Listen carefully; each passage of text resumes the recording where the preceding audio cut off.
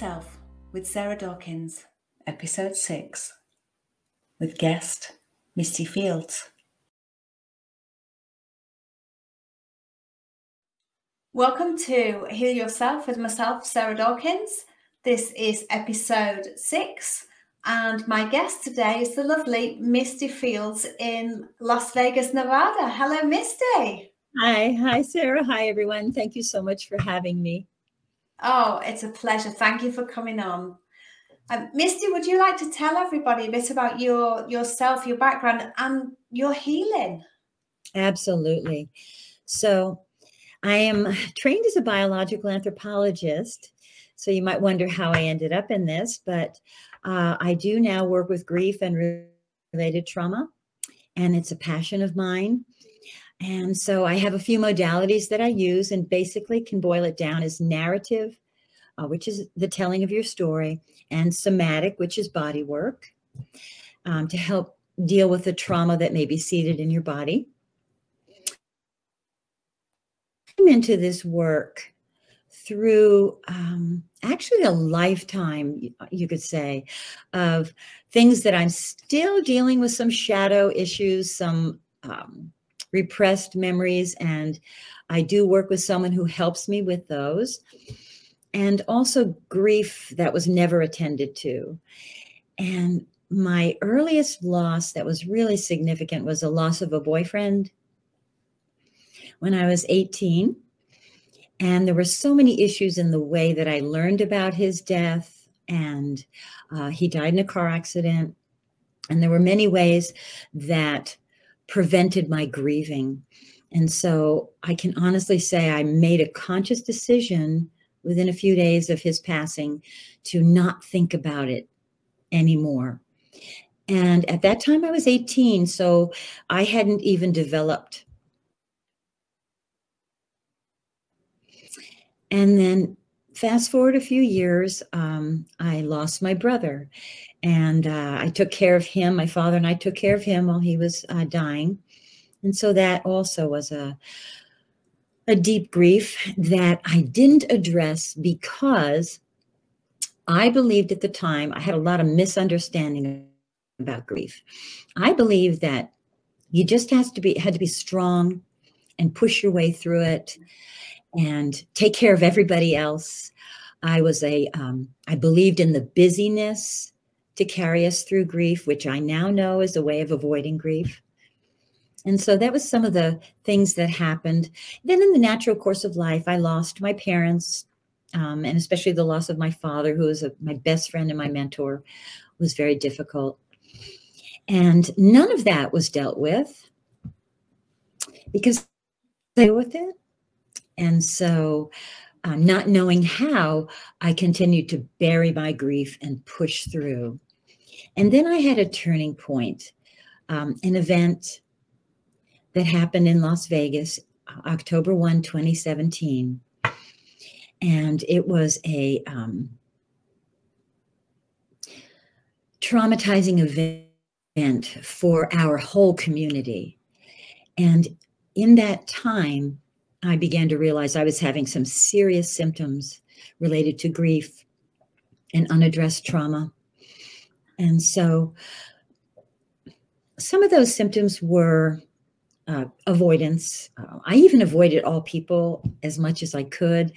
I taught at the time, so I remember going to work and I would say, look down at the ground, don't look at anybody, because if they ask you how you are, you're just. And so I would go to work, do my job, light up for my students, and then close back down again, leave work and not deal with it and not talk to anyone. So eventually what I did was I had a cabin in the mountains outside of Las Vegas. And so I remembered telling my husband I was going to go up there and spend some time because I was having these severe symptoms. And these included, I would start to shake so hard from the inside out that it would become uncontrollable. I would wake up from very disturbing nightmares in a sweat over my whole body. I had panic attacks, which if you've had those, you know what those are like. And in the past, after I lost my brother, I went for counseling and I was shown how to help deal with some of those issues, but I never dealt with the underlying grief. And so I found myself up on the mountain, avoiding people, and I had a deck, really large deck on my cabin where you could look out. There were wild horses and I could kind of interact with them. And if you know anything about me, horses are a part of my life. And they have been my whole life. And so I just stayed up on my deck. I slept tremendous amount of hours outside on the deck, because at night I would wake up in sweats and shaking and hyperventilating and panic attacks.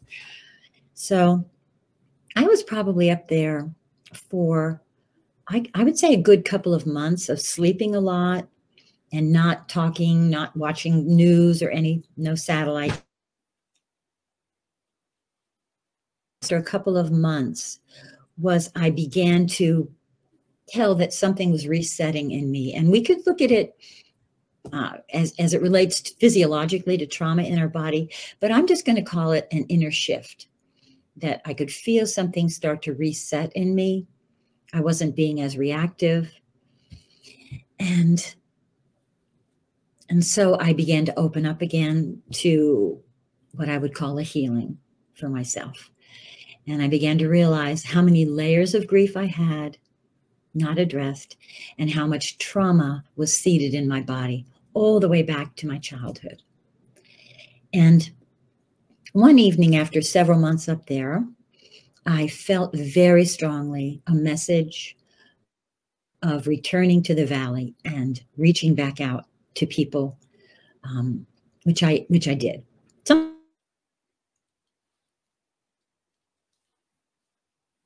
Back into the valley, I went for help for my grief and started to peel away layers and layers and layers of grief. I began to learn how to deal with trauma. And so I thought, this is amazing. What began to happen was a complete shift that freed me up and made me feel lighter and happier than I thought I could ever feel again. And instead of feeling so connected with those I'd lost, I began to reconnect with life. And that was a super important thing for me. And so that's why I began to study grief and trauma. And I love working with people who are in a similar position. And my main message for people is to know that and find happiness and joy in life again.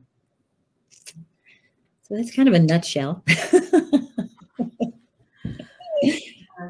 Because when we're in a position of grief, we can't see that happiness and joy, can we? We just all, it's so all consuming. It is. And so I want to explain a little bit so we understand some terms, and I don't want to get real heavy in terminology, but sure. Bereavement is the time of loss. Mourning is our expression of grief, but grief is an entire mind, body, and heart experience. Yeah. It isn't just the emotion, it's the whole physiology that happens to our bodies. It's what happens to our brains, because we have a lot of inflammation when we're in grief. Yeah. And that inflammation, the brain fog, people will say to me, I can't think about anything anymore. And they just want to know that's normal. That's okay for right now. Yeah. Yeah, absolutely. And the symptoms, a lot of people don't understand what's happening within their bodies during that time of grief. And it's, I mean, the stages of grief, there are stages of grief to go through, but nothing's linear, is it? We can bounce backwards and forwards. Yes, we're really careful. We're careful when we talk about any kind of stage, because it isn't. It is just an entire experience that can happen in any number of ways. And there are things associated with grief, such as denial and anger and trying to make deals, bargains. If I do this, will they get better? Yeah. But there's so much more to it. So when I look at grief, one of the most important things for them to know is that it is normal and natural in relation to loss. And then I tell people what you're feeling doesn't feel normal. But if they know that this is to be expected, it's not quite as frightening for people, not quite as overwhelming. Yes. Yeah. Because there is so much going on, isn't there? Yes. That people just can't grasp it. And with the brain fog on top, it's difficult to even think logically and progress through your day. Yeah, that is exactly right, because our logical thinking brain is inflamed from all of the hormones that flood our body with grief. And so, no, thinking is not clear. It's not logical. And so what a lot of people do, and this was my mistake, want to avoid feeling it. The conscious decision that I made when my boyfriend died was my way of trying to deal with everything that was so overwhelming, but I shoved it down and I said, I will not think about it. I will not go there. And that set me up. When my brother died, I did the same thing. And so it became a pattern of how I was dealing with grief because I didn't understand grief. Yeah, but so many of us, Misty, I've lost several family members over a period of time. And I think it's in the main, most people, the majority of people will just push it down and bury it and hope it'll go away because they don't know how to deal with it. And so, when I study in anthropology, we look at different groups around the world and how they grieve, and many cultures allow full expression of grief. They encourage wailing and tremendous emotional outlet, where here we expect a little more subdued reaction. We think that, okay, you're in your bereavement period, so that's okay during that time. You can grieve, and then funeral's over, services are done, and shouldn't you be getting on with your life? That's kind of put on us, and we're breaking through that. We're understanding more, and people are getting much more aware. But that's something that I know that I'm here for, to say we need awareness. We need grief awareness. We need grief, empathy for ourselves and others. Yeah. Yeah. Yeah. Because in the main, I think most people have lost somebody at some point in their life. And we all tend to deal with it differently because we're not sure what the right thing to do is until we meet people like yourselves. Yes. And there is no right thing to do. It's do what feels right for you. Do what comes from within. Yes. This is so important because here's the other thing with grief. People will say, so can you tell me when this is going to end? When am I going to feel better? And that is something I do not give an answer to. I just assure them that as we work, you will feel better. But the thing about grief is it is as unique to each person as the relationship that we've lost. Yeah. And we have to recognize that there are many, many complexities to all relationships. Your puppy and you, your goldfish and you, your job and what it means to you, your best friend who moves away, your boyfriend who breaks up with you, your loved one who you lose. It just can go on and on. Yeah. Yeah. And I think we have always, to. Sorry, go on. Oh, well, I just want.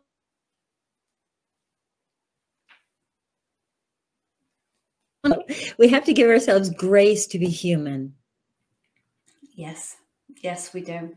We do. And I think there's always a part within us that will hold that small aspect of grief because we don't so much move on and forget. we just learn how to cope. And I think we just build coping mechanisms throughout life, because that loss of a loved one never really goes away, never leaves us. They're always there within us, but we learn how to cope and how to reintegrate back into life and accept that loss.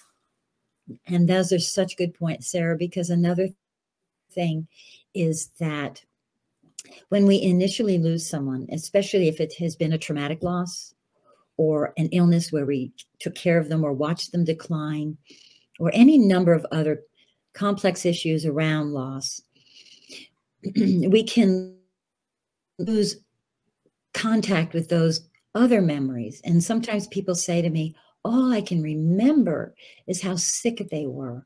All I can remember is that moment I learned of their death. And so, or all I can remember is that day they let me go from my job and walked me out the door, or whatever the loss is. They go on and on, loss.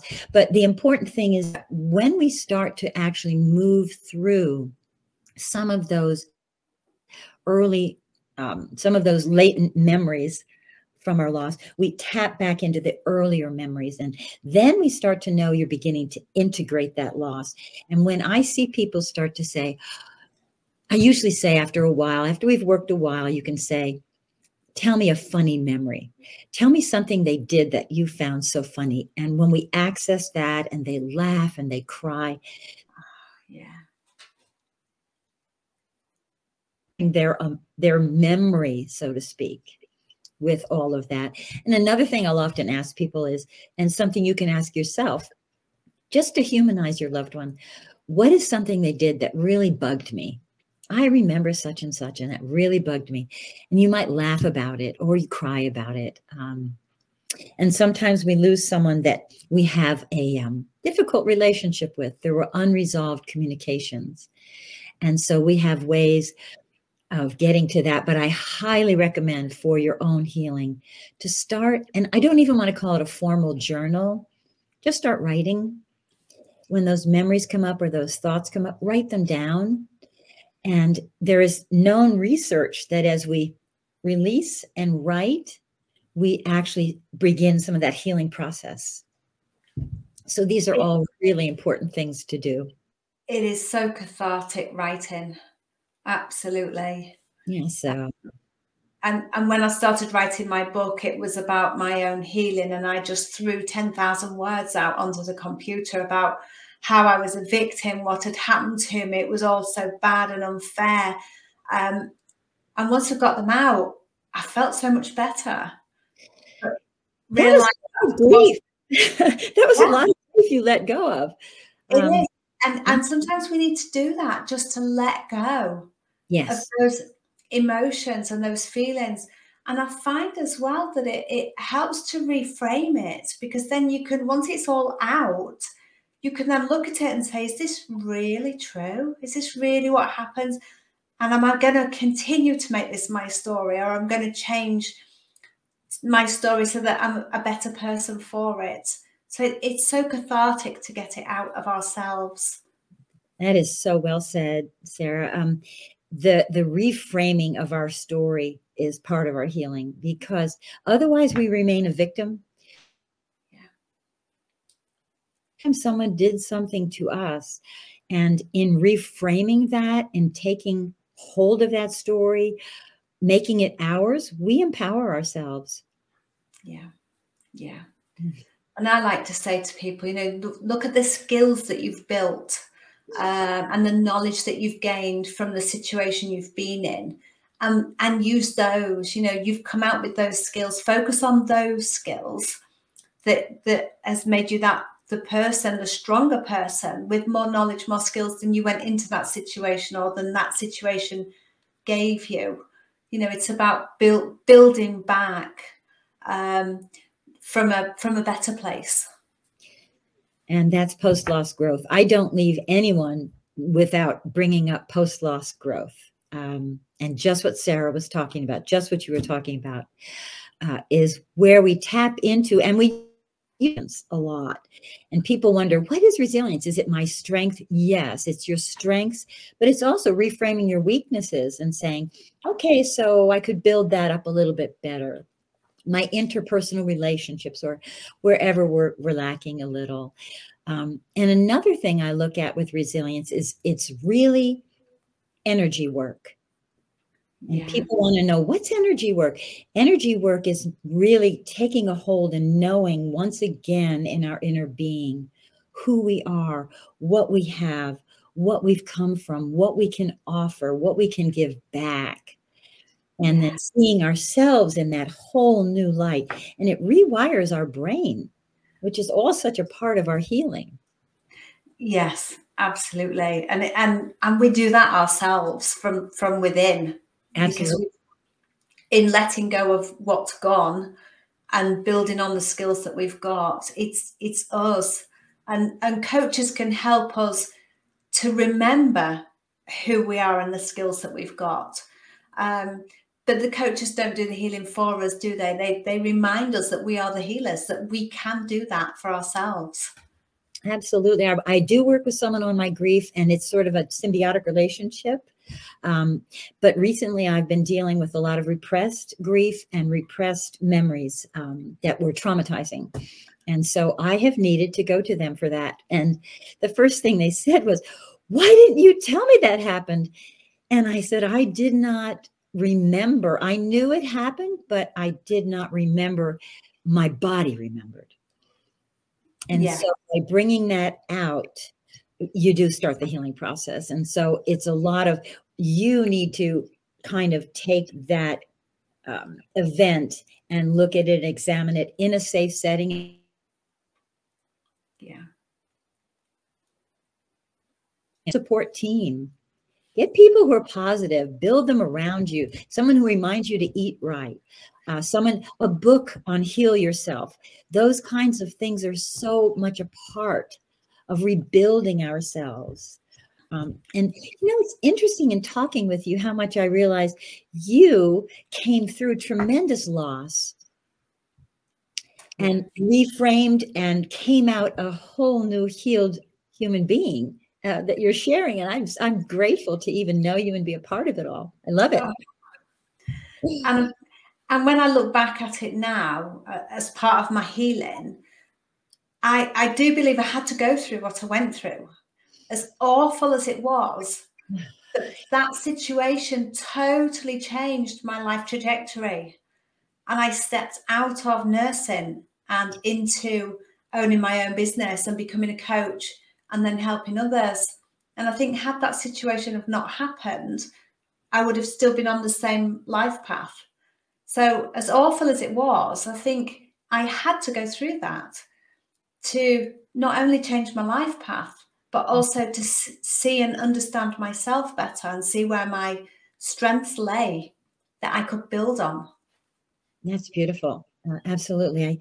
I think it is a part of it. Not everyone wants to end up doing the kind of work that we do. No. Everyone wants to have a healing. And the word healing, some people think, what on earth is that? Will the shaman come?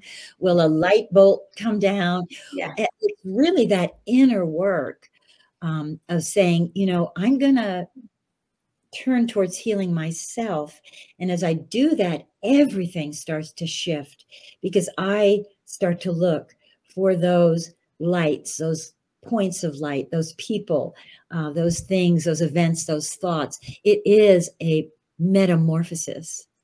Isn't it just? And I think also because we're seeing our lives through the life filters of our experiences. And once we start looking at those experiences differently through doing the inner work in ourselves, our life filters change and we see life in a whole new light.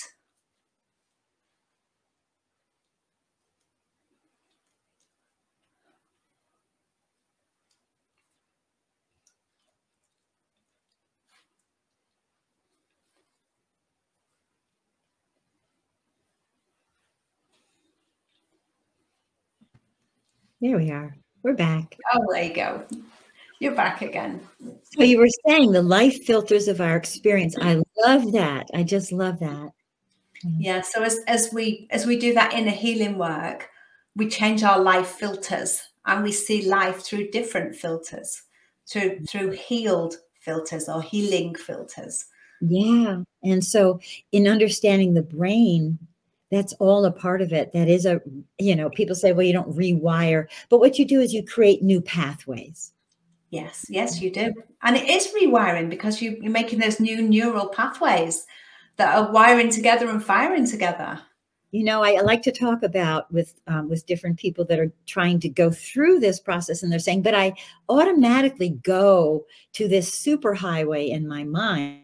And I always remind them that we want to create that as like you have a new detour and you need and make that your new superhighway. So sometimes we do a little envisioning where I say, what would you name your new superhighway? And they'll say, their name and, new ways of being or something, whatever term they want to use. And it's like, okay, so remember that superhighway and let that other one become the old rickety road and go down your new superhighway. Yeah, because I've seen research that says once you start wiring new neural pathways and you keep using those, the old ones actually break down. They do. So once you keep going at that new neural pathway, keep wiring it and firing it all the time, keep that behavior changed and those thoughts changed, you can let go of the old ones, the old ways. Yeah. Mm-hmm. That is the way. And isn't it fascinating when a lot of this stuff has been talked about for a number of years. Research has been going this way. And the more that we see it confirm that this takes place, the more astonished I am at the indigenous people have had all along. Isn't it amazing that the indigenous people and their elders have just known this forever? Yes. And propagate it. Whereas in the West, we seem to have lost touch with that. And like you said earlier about, in the tribes people, they're encouraged to express their grief. Yes. Whereas our society almost says, just deal with it, go away, deal with it, be quiet, and here's a few people that will help you for a little while. But as you say, once the funeral's over, in the main, we tend to get left to ourselves. So I want to point out something for anyone who's in grief and not sure what to do to help themselves today. Yeah. And so the most important thing is to know that this is natural in relation to your loss. And that when we talk about feeling into your grief, you have to do it in small doses. You want to do it using your breath. And there's lots of ways to ground into your body. And another thing I suggest to people who are in grief is make a sacred space. And that's not to tell you it's a certain religion or viewpoint, but that sacred space is your space with some memorabilia from your loved one. You can put a candle, put a picture, put something of theirs that you can hold. Some people like to bring something they can smell, or a fragrance of theirs, or light some incense. Keep Kleenex and a glass of water there, and schedule time for mourning. Go there and let yourself mourn and know that that is your time. And take care of yourself afterwards. Nurture yourself afterwards. Rest. Your body's tired. Reset, rehydrate. Those are important things as we lean. That's what it really means to lean into or feel our grief. Absolutely. So beautiful to be able to do that, and help people to know that it's okay to do that. Because I think a lot of people grieve alone and don't really know what to do and just maybe sit in tears. Yes. Rather than like that sacred space is beautiful because it gives them that time, all those memories, the smells, the visual cues, and they know that they've got that time to grieve. If you need music, put on a song that will help hold the picture of your loved one. And I call it scheduling time to mourn. And Yeah. it's a really important part of grief. Absolutely. Yes. Yeah. Because in today's modern world, we don't usually take that time, or we're not even encouraged to take that time. No. So, and just let those tears flow, because Yes. tears are healing. They wash. You can read what's in them, and there's stress in those tears.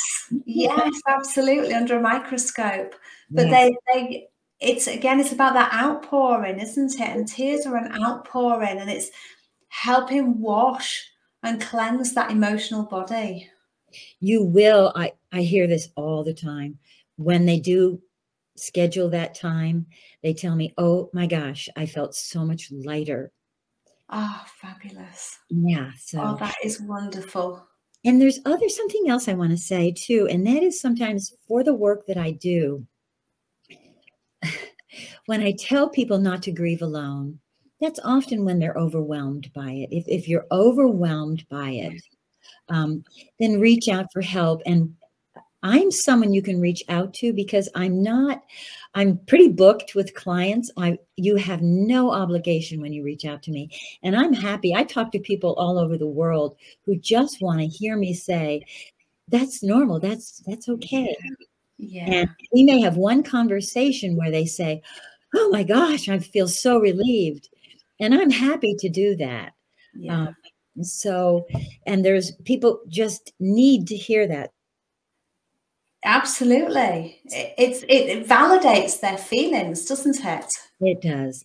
Yeah, absolutely. And sometimes too, their family's doing better than they are, and they don't understand. They're like, why am I not doing as good?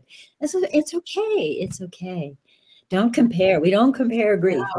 No, we're all different. Yes, absolutely. So Yeah. Oh, wonderful. Misty, you do some beautiful work. I love it. And people say to me, oh, how are you going to be? Especially my family, when I first started, they were worried because they could see I had shut down, I had detached, I had withdrawn. And so there was some concern. And as I tell them, it is a joyful work that I do. Yeah. I just see the joy returning, and the laughter and the tears. And we call it the bittersweet of grief. Yeah. And it becomes something, now your whole body feels that bittersweet, rather than just the pain. And it really is an amazing thing. And I believe that I think it's an expected part of being human. And so when we put on ourselves, like I did, I have to be strong. I can't show this in front of the children, my parents. I can't show how broken I am from my brother's death. I became an automaton, and that's no way to handle grief. It's not. No. And I think the work that we do as well reflects where we've come from in our own journeys. And I don't know about you, but it brings me I'm sure it's the same with you. It brings me so much joy working with clients and seeing them heal on their own path. And it kind of nourishes my soul. And I think it's helping me further, because we're all in a stage of healing at some point. We've all got things to heal, whether we know it or not. And I think it's the work that we do with the clients that we have, just nourishes us and helps us on our own healing journey as well. I think you've really nailed it well. Yeah. The nourishing. Yeah. The nourishing of our healing. And so people say to me, how do I know I'm ready to heal? And I say, it might be small doses. It might be a start and stop. It might be you start and say, I need a break right away. It's okay. It's okay. It's a very personal journey. So no judgment on that. No. And it's definitely not linear, is it? Oh my goodness. There's no nice healing line that goes off like this. No. And so some people feel that they've moved through it, and then they come back and they say, like me, I mean, my example is perfect. I'm finding things are coming up. It's been interesting this year, where I felt like at the end of last year, I've really dealt with all this stuff, and I feel so good. And then other stuff started to come up that I had not dealt with, and that's just the ongoing process of healing. Isn't it just? And sometimes out of the blue, something will happen. You'll go, "Whew, that really touched me. That did," And it's like, okay, so what is it that's in there that's still unhealed that really touched? And that's kind of what happened this year. And I think it's because I felt open. I felt light.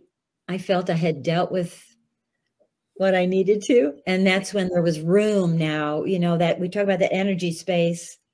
And that was when there was room for new things to come up. And so they have, and that's just sort of part of the whole thing of making it a journey. And it is lifelong. Absolutely. Absolutely. Lifelong and up and down. And down. Yeah. Yeah. Yeah.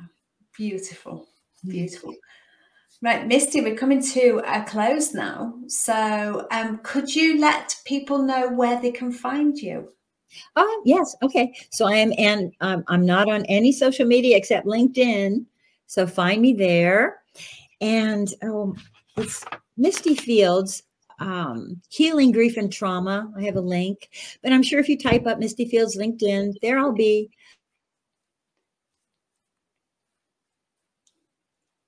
Connect. And please don't be afraid to reach out with a message that says, hey, I just need someone to listen to me for a few minutes. That's okay. I'm fine with that. I love it. And where else? My website is wholeheartcoachingrenewyourlife.com.